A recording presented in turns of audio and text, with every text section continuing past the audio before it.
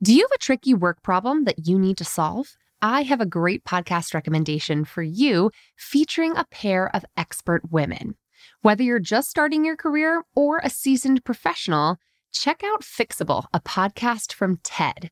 Hosted by Harvard professor Frances Frei and her wife, leadership coach Anne Morris, the brilliant duo provide honest, actionable advice to help you navigate everything from a gaslighting manager to returning to work after parental leave. They'll leave you feeling empowered and ready to act.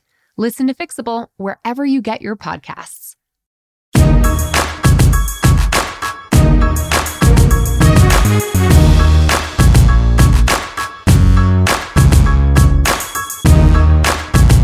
Hey y'all, and welcome to the Bossed Up Podcast, episode 230. I'm your host, Emily Aries, the founder and CEO of Bossed Up.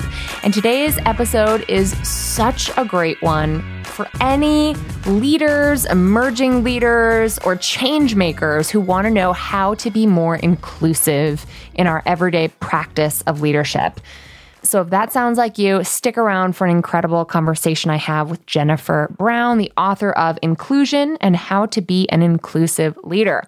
If you are looking to work on and develop your leadership skills, we have just under a week left for you to join us for Level Up, our new Leadership Accelerator program here at Bossed Up that is for both emerging and current managers and leaders who want to strengthen your people management skills, your project management skills, and overall how you are practicing walking the walk as a bossed up leader.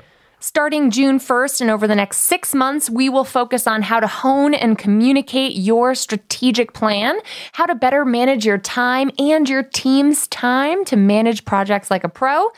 We're going to focus on people management and delegation, how to be heard and make an impact, how to be a better boss by cultivating emotional intelligence, inspiring trust and loyalty, and creating psychological safety. And finally, how to be a great mentor for your folks and a mentee who's constantly seeking out the supporters and sponsors that you need.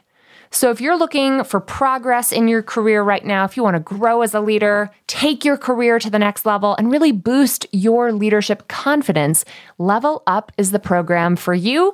We are closing enrollment once we hit 12 members or as of June 1st. So head to bossedup.org/levelup right now to learn more about the program and schedule a live consultation call with me or Kirby when we can talk through your options, your goals, and see if the program is right for you. All right, without further ado, I want to introduce Jennifer Brown, an award-winning entrepreneur, speaker, diversity and inclusion consultant, and author. As the successful founder and CEO of Jennifer Brown Consulting, which is headquartered in New York City, Jennifer is responsible for designing workplace strategies that have been implemented by some of the biggest companies and nonprofits in the world. She's harnessed more than 14 years of experience as a world-renowned diversity and inclusion expert through consulting work, keynoting, and thought leadership. She has an incredible story she's about to share with y'all. Buckle up. This is a great conversation full of realness and practical and tactical advice for leaders on the rise. Jennifer, welcome to the Bossed Up Podcast. Thank you so much. I'm happy to be here. I am delighted to essentially continue our conversation from, where were we together? Austin? Yes, at the Conference for Women. That was amazing. Texas 9,000 women. Oof. For women, 9,000 women. We were sort of hobnobbing there as speakers back in the day when 9,000 person conferences were a thing. Can you imagine? I can't even believe that was a thing. I know. Oh, I miss it though. I miss it too, but we had just such a powerful conversation. I want to sort of paint a picture here. I was feeling very nervous about scaling up my business. And I remember talking to you and you taking a look at me and being like, listen, let me tell you what I've done with my business over the past 10 years. And I left that conversation feeling very encouraged. So I just want to thank you for that. I'm really glad. I'm glad it didn't scare you.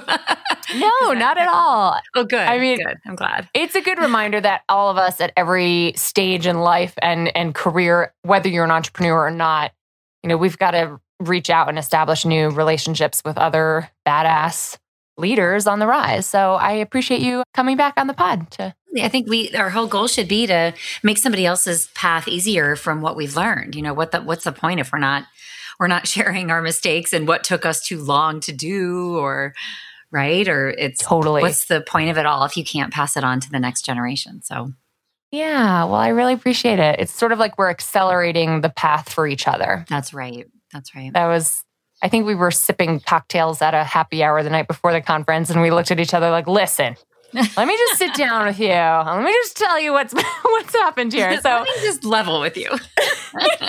I love your story, though. So let's introduce your story to our listeners here at Bossed Up. You did not set out to start a successful diversity and inclusion company, did you? Tell us about the beginnings. No, I did not. Oh my gosh, no. I didn't even know that was a thing. I wish somebody had told me. I stumbled on it, really. But backing up, I was a nonprofit employee in my 20s. So I was very much an activist for community justice organizations in Boston. I loved that work. But I was also a singer on the side. So I was doing absolutely everything I could, from cover band to singing in the Boston Symphony Chorus to doing voiceover work and teaching voice and everything. And I thought to myself, I think I need to move to New York and just go for it. Like, I got to see whether this is a thing.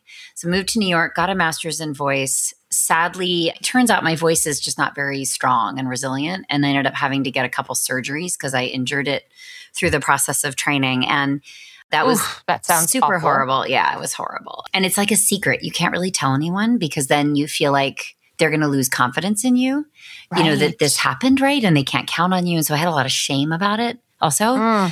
But I was just so heartbroken about it. And it just kept happening. And I just knew I couldn't beat it. So I had to walk away from it and reinvent. But luckily, I had some performer friends who had reinvented into becoming trainers in this whole field called leadership development. And I didn't know that was a thing. And I ended up getting a second master's at Fordham University in organizational development and HR. And if I were ever to be in any part of business, it was the part that I could belong, because it's all about human potential. It's all about, for being a trainer anyway, it's in being in front of groups, facilitating them on a journey of learning, and it's very akin to being a musical performer. So I would have some HR jobs, and I was an employee for a couple years, just getting kind of my feet under me in the corporate sense. And then I was laid off from my job from Tommy Hilfiger. Oh no. And which I didn't like working at very much. Fashion seems glamorous from the outside, but it's not a good time. Known for their people work, right? Like people transformation. Yeah. Yeah. They didn't take that function seriously, I'd say. And I ended up then starting my own thing, like hanging out my shingle, being a subcontractor, which in our world means like basically renting yourself out as the talent. So I was a trainer for hire for several years and delivered programs all over the place on so many different topics, and really just soaked up like all the things that were broken in the workplace, because that was all that the managers wanted to tell me about in the classroom. And in every industry, every level, like I just learned so much. And I ended up forming an LLC, starting my own business.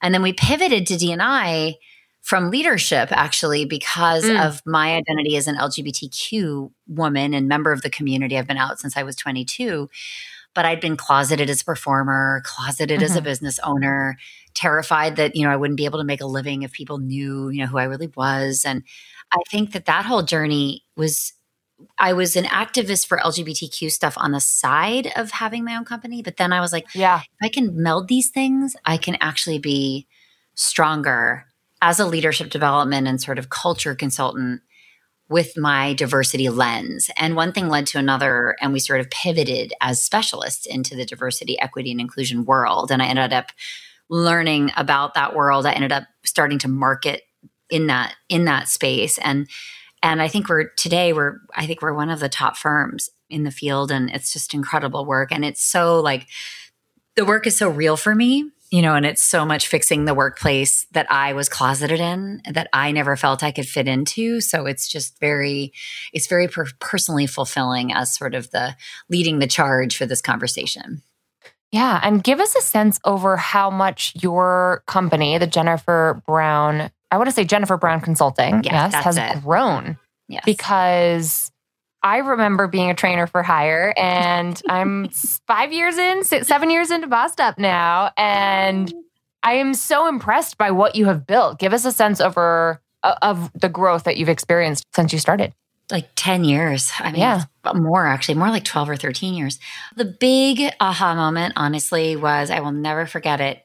It was deciding to work on the business, not in the business. Mm-hmm. So in those early years, I read this book called The E-Myth, which is in its 25th printing.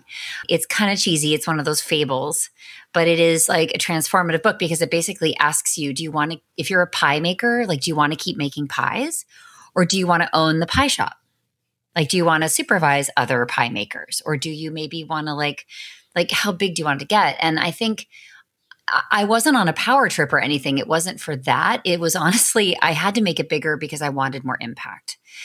I wanted to have arms and legs everywhere for the work. And I wanted to do more than I could do, just me.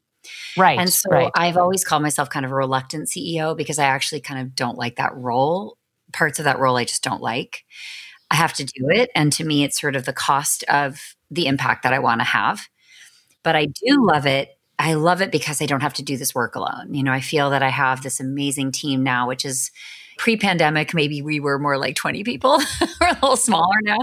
But I loved the day that it came true for me was like 10 years ago. I had a client who said, we're doing all these trainings programs with you and your company. It doesn't need to be you that gets on a plane and comes and does this. You can send somebody else. And that was just a huge moment because I thought to myself, oh, okay, now I can sell other people, which means I can work on the business, which means I can go and market and write books and kind of follow my own journey, which is not to be a consultant, because I had done that, been there, done that. Right. Like, I was honestly tired of having the same conversation over and over again. I think it gets demoralizing, Some of the folks on my team love those conversations, and we would never want to roll like I have today. Right. Because where I have to do all the time now is sell and market. That's my day job. And I actually really like it. But many people who are practitioners prefer being technicians. They like to do the work, but they don't want to be the one that hustles to create the work and then has all the carrying costs of having a company. I was going to say, I can hear all the E-Myth language in. Oh, yes. My virtual CFO, who I've been working with for about 6 months now, is a big E-Myth evangelist. And I need to get on that. I think I actually ordered the book and never read it. So that'll be a good. Oh, and you know what? You almost don't even need to read it. It's just one of those books you have the gist. Yeah. You know what I mean? You get it. Yeah. That's the thrust. The other book I always recommend people is called Flawless Consulting. Oh, yeah. You recommended that to me and I did order it and I have been listening to it. Oh, it's so good. It's great. He's around. He's probably in his 70s. Peter Block, right? No, it's actually Peter Block. Block, yeah. You maybe think Peter Drucker is another sort of management guru, but totally different. I think Peter Block is more, to me, that was the aha of, oh my goodness, I can be a consultant and get my expertise utilized. That's what people are buying. And I just didn't know that was a thing. And the book kind of lays out, okay, so you finally got that client. You're sitting across the table. What do you do now? How do you, what are you solving for? How do you put boundaries in place? What are the deliverables? How do you decide together? Literally starting from kind of a blank slate and saying how can I help this person achieve their goal? I didn't know people were allowed to do that and people paid for people to do that. Yeah. And that has been my favorite part of consulting, which was not the rinse and repeat stuff. It's more the bespoke work of literally going on a journey with somebody and pulling on a million different things, if it's helpful for them as you go.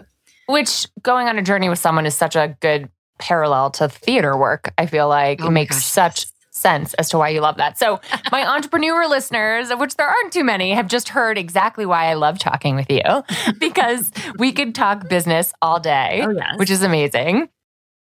I do want to talk about, you're someone who was not only a trainer and consultant in diversity and inclusion, but has now created systems and structures for the rest of your team to facilitate the end goal of diversity and inclusion.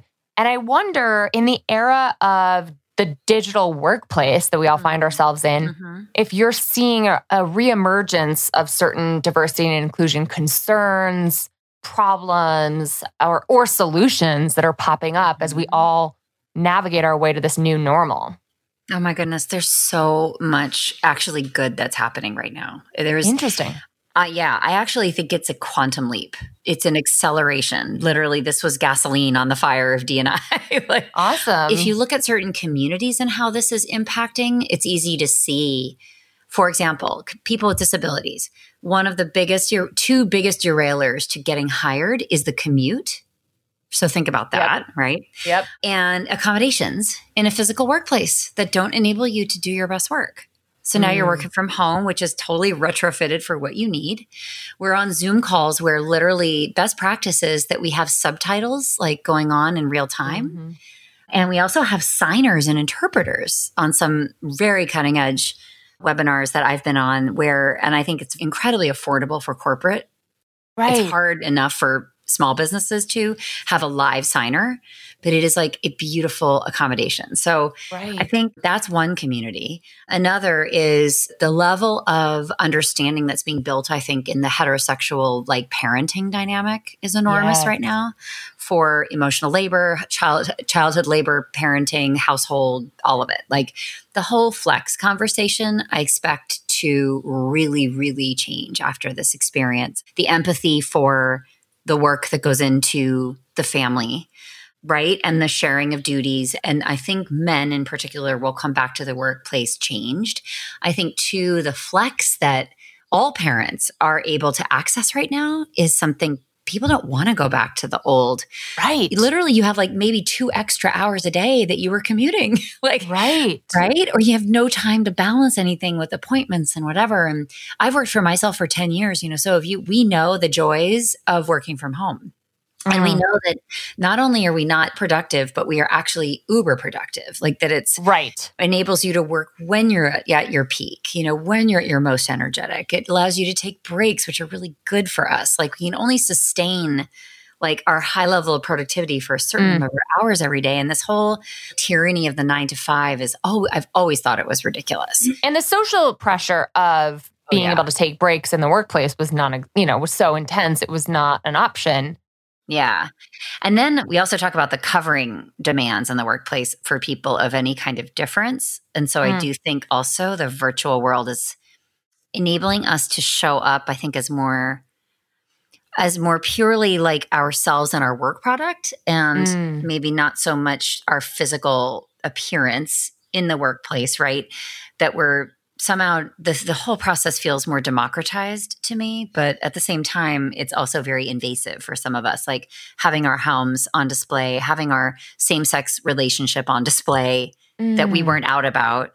Right. There's a lot of disclosure right now that we don't have any choice with. And I think that's like good and bad, right? But I like to focus on the good because I think it's building a deeper level of trust. I like hearing about the good because I feel like there have been quite a few headlines saying women's labor is at home magnified right now. And yeah, that's the hard part. Mm-hmm. Yeah. Really hard. Yeah. I mean, parents are really struggling right now with homeschooling. And I think the other thing we need to really think about is, revising performance expectations for the foreseeable future, like whoever was your go-to person all of a sudden is homeschooling 3 children under the age of 10. Like that's a big shift for them. And how empathetic do you need to be to make sure you're reallocating work, to make sure that you're flexing around somebody's needs and that they don't suffer the consequences in terms of performance review, right? Like I think we have to change the whole criteria and the whole system. Now, if you're a middle manager and you believe in that and you're saying, yes, that's definitely, we can't expect perfection in a pandemic. Ooh, that's a How would you navigate that conversation? Like, let's say you want your direct reports to feel like they don't need to deliver perfection to get a good performance review. And let's say you've got to have that conversation with the higher ups who are less empathetic, perhaps, because they don't deal with these people directly on a day-to-day basis. I wonder, as a leader and as a manager, what navigating that challenge looks like. Well, I think you have to be an advocate for your people and your colleagues. It's not just the leaders. It's not just a manager of the team. It's literally for each other as colleagues. To practice inclusion right now means that we don't just brush our differences under the rug in the pandemic, that we actually are talking about what's easier and what's harder for some of us right now. And that has always been a bit of a third rail, like pre-pandemic. I didn't ask you about what is it like to be an LGBTQ person? Do Do you feel like you're still in the closet with our clients, or what does it feel like to be Black here when there's not a lot of other Black associates? That conversation's always been difficult. But right now there is a level of, I think, truth and transparency that we can actually truly be interested in each other and learning about each other's lives and saying, I want to know because I want to support you. And if you have any level of comfort right now, like I know I'm so privileged in this pandemic, no kids that I'm homeschooling, quiet, a good internet signal. I'm still able to be in business, which is not the story for a lot of people. I don't have first responders in my family. I don't have those who are at risk every single day within my sort of loved one circle. And so or I don't deal with like mental health challenges, and many other people are struggling right now. So when I think about so many ways that like I can shape around other people's needs right now, and I can be that overflow person. If we were to sort of reallocate tasks and responsibilities and kind of work with people's flow right now, that should be every manager's job. Yes. Then you need to feed that back up to senior leadership to say, like, we may not be getting the same amount done, but perhaps we are, but we're getting it done in a different way. Or perhaps the same work doesn't need to be done in the same way.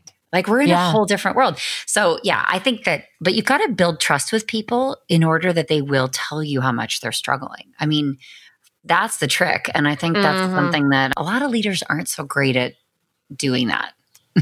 I just hosted a series of trainings on creating psychological safety and taking care of your people psychologically so that they'll take care of you, right? And your team. Exactly. And I think that's absolutely correct. Like building trust is paying off for some managers and bosses and teams right now. And not having invested in building trust or just not having the commitment to building trust has really cost a lot of teams greatly right now. Yes. And leaders are still trying to lead in an old way, and it's not resonating, and it's not even effective. And you just lose credibility. Like if you're not able to really flex into this new, I would say, more empathetic, more vulnerable, more transparent, more flexible style where you prioritize the person and not just the task. That hasn't been our definition of leadership. And that hasn't been what we've rewarded in the past. So it's nobody's fault. It's more that we all sort of, to me, like work to the test. But meanwhile, we were capable, I think, of a lot more. A lot of us, men and women. This is not a gendered thing.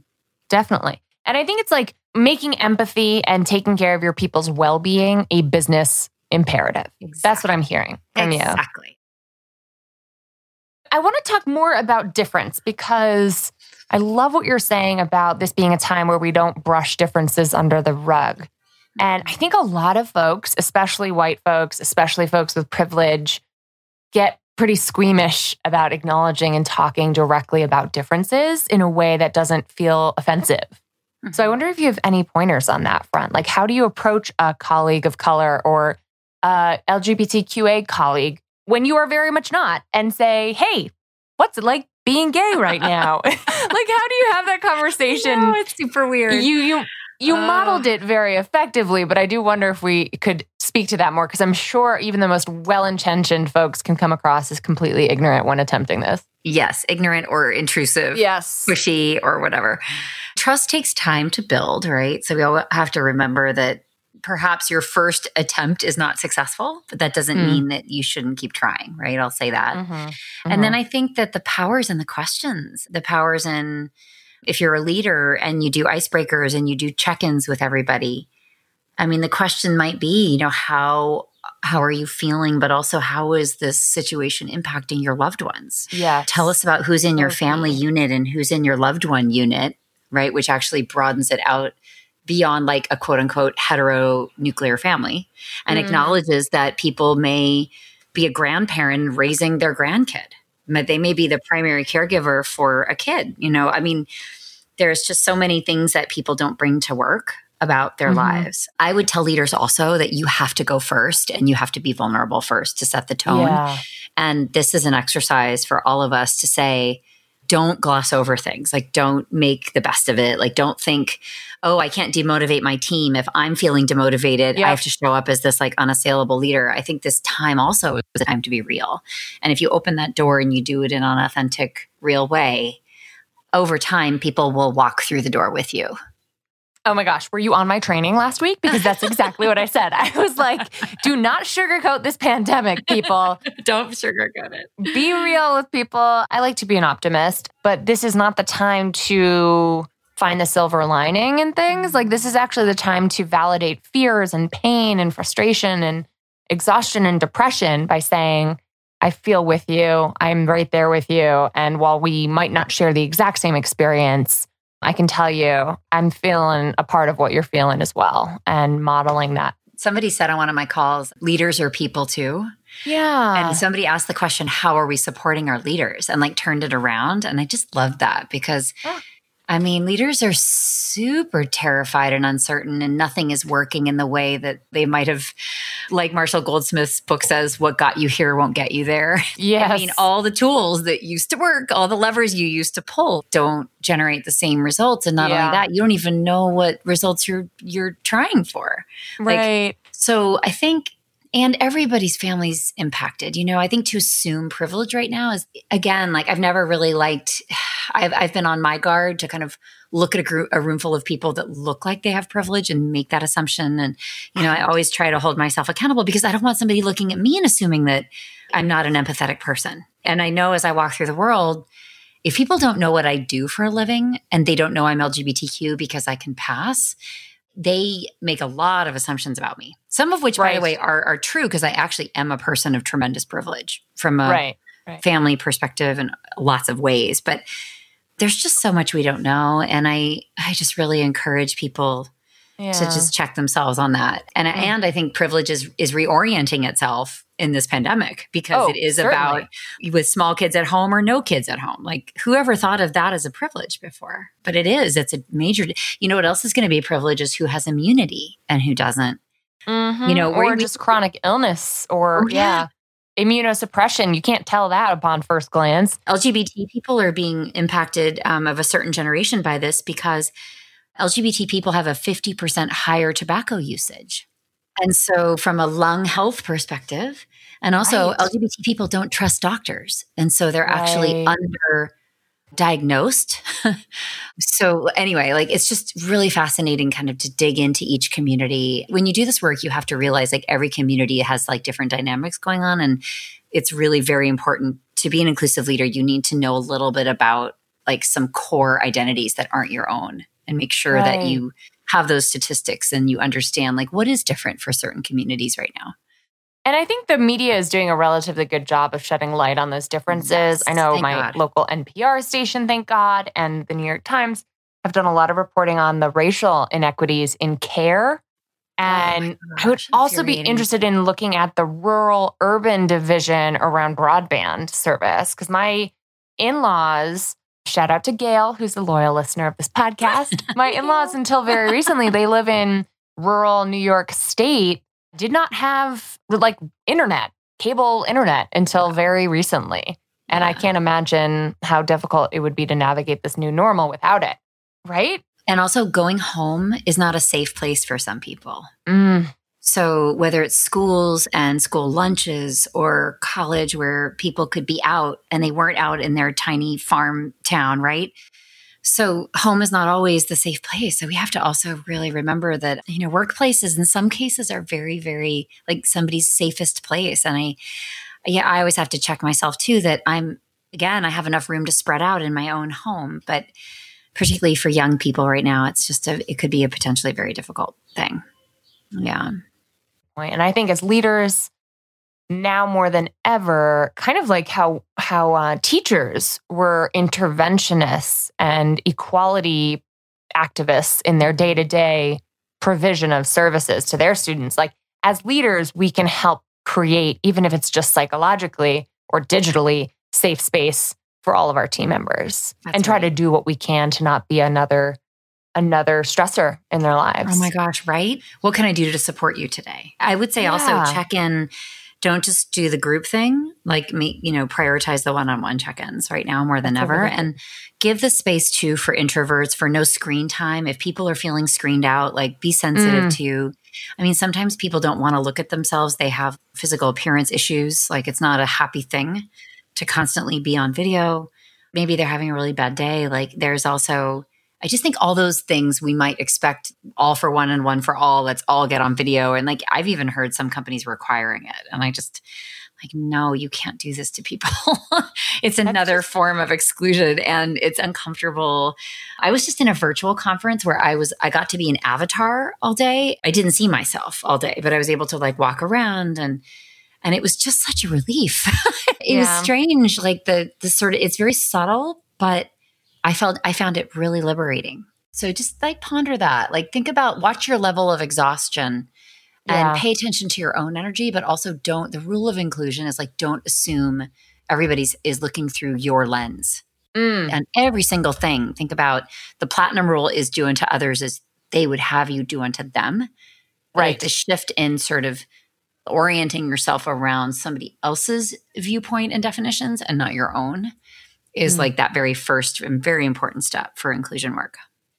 That's a really great point. And maybe even trying to include, at my company, we're trying to include all team members in decision-making around how we do what we do right now. Awesome. Like how we do what we're doing now and what this new normal looks like and what works best for us involves a ton of experimentation. Some days better than others. And don't make perfect the enemy of the good right now. Right. Have a growth mindset. Go read Carol Dweck's book. That's another classic. Yes. Growth mindset. Fail forward. Big fan. Make it safe to experiment. Yeah. This is the time. I feel like when chaos happens, the script gets thrown out and it's a great time to step forward, be seen and heard in a new way, get some visibility, take leadership, experiment. I think there's a lot of opening right now. And we have an opening to change things, I think, for the future right now that we could not have manufactured a better chance. Yes, I agree completely. Jennifer, thank you for bringing your perspective, your wisdom, your sort of perspective in terms of your optimistic take on this while also keeping it real. I so appreciate that. And I know our listeners appreciate it as well. Where can the Bossed Up community follow up with you if they want to learn more about your work? I love it. Okay, so I have 2 books. The first is called Inclusion. The second is called How to Be an Inclusive Leader. And they're both on all kinds of online, like Amazon and everything. So please go check it out. There's an inclusive leader assessment that you can take for free if you want to get some pointers on kind of where you are in the continuum that is the core model of the second book. So you can go to jenniferbrownspeaks.com and find a link for that assessment. I also have a podcast called The Will to Change, which is in its 3rd year. Yeah. And then let's see what else we have. We have some diversity, equity, and inclusion foundations courses coming up. There's one launching late June, and it's an online course taught by our consultant team who are amazing. And it's a good investment if you're sort of getting started on this journey and you just want to get a hold of the language and get your feet under you and kind of get oriented. So that information will be coming out soon if you join our mailing list, which is also at jenniferbrownspeaks.com. And then let's see, I am on all the social platforms. So for Twitter, I'm at Jennifer Brown. Instagram is at Jennifer Brown Speaks. And then, of course, we're on LinkedIn and Facebook. So those are really great places. We're very, very active. So definitely check us out there. Great. I will drop links to all of those wonderful resources in our show notes today. Jennifer, thank you again for joining me here. Well, thank you so much. I appreciate it. And now it's time for this week's Boss Move of the Week. And this week, we are featuring an exciting boss move from our Hired program, our 3-month job search accelerator, for which 5 spots open up at the top of every single month. We have, as of this recording, about 3 spots left for our June 1st Hired cohort. That's starting in just a week, actually less than a week now. And Holly, who was in the cohort that started, one of the cohorts that started with me back in March, sent me an exciting email about her boss move of the week. Not only did Holly successfully land an awesome new job during her time in the Hired program in ergonomics after basically making a career transition from the past few years in which she had served as a counselor. And she landed a great new job with better pay and negotiated a moving bonus on top of it all. And then she sent me this wonderful boss move as a follow-up. She said, I wanted to share with you that I was accepted into the CSU Organizational Learning, Performance, and Change PhD program. I'd applied earlier in the year knowing that I was going to make some big changes this year, but just wasn't sure how. This is a program designed around working professionals, and I plan to accept the offer of admission. Congratulations, Holly. We are so proud of you. And she then goes on to write in her email that she wants to explore possibly joining us for Level Up, which we're talking about this week, our exciting new leadership accelerator. And she wrote, I've enjoyed working with you, and your knowledge and ability to summarize and teach is powerful. Thanks, Holly. She goes on to write, I've enjoyed working with you, and your knowledge and ability to summarize and teach is powerful. I'm planning on sending my 19-year-old daughter over your way as she'll be looking to apply for internships next summer too. Holly, thank you so much for your kind words. Congratulations on landing this new job, on getting accepted in this badass PhD program, and for making those strides in your career, including exploring, continuing to work with us here at Bossed Up to level up in your career. Congratulations, Holly. Holly is one of 4 of our 9 Hired participants who started with me in March who have already landed an excellent new job. We've got other members of the program who are weighing offers and negotiating offers right now. I think if we count everyone who has received a job offer, the number jumps up to 5 or 6 out of 9 in the midst of this pandemic, which is super incredible. If you want to learn more about Hired and consider joining us as a job seeker for this next month's cohort, learn more at bossedup.org/gethired. And about Level Up, the program I mentioned at the top of this podcast, at bossedup.org/level up. Until next time, keep bossing in pursuit of your purpose, and together we'll lift as we climb.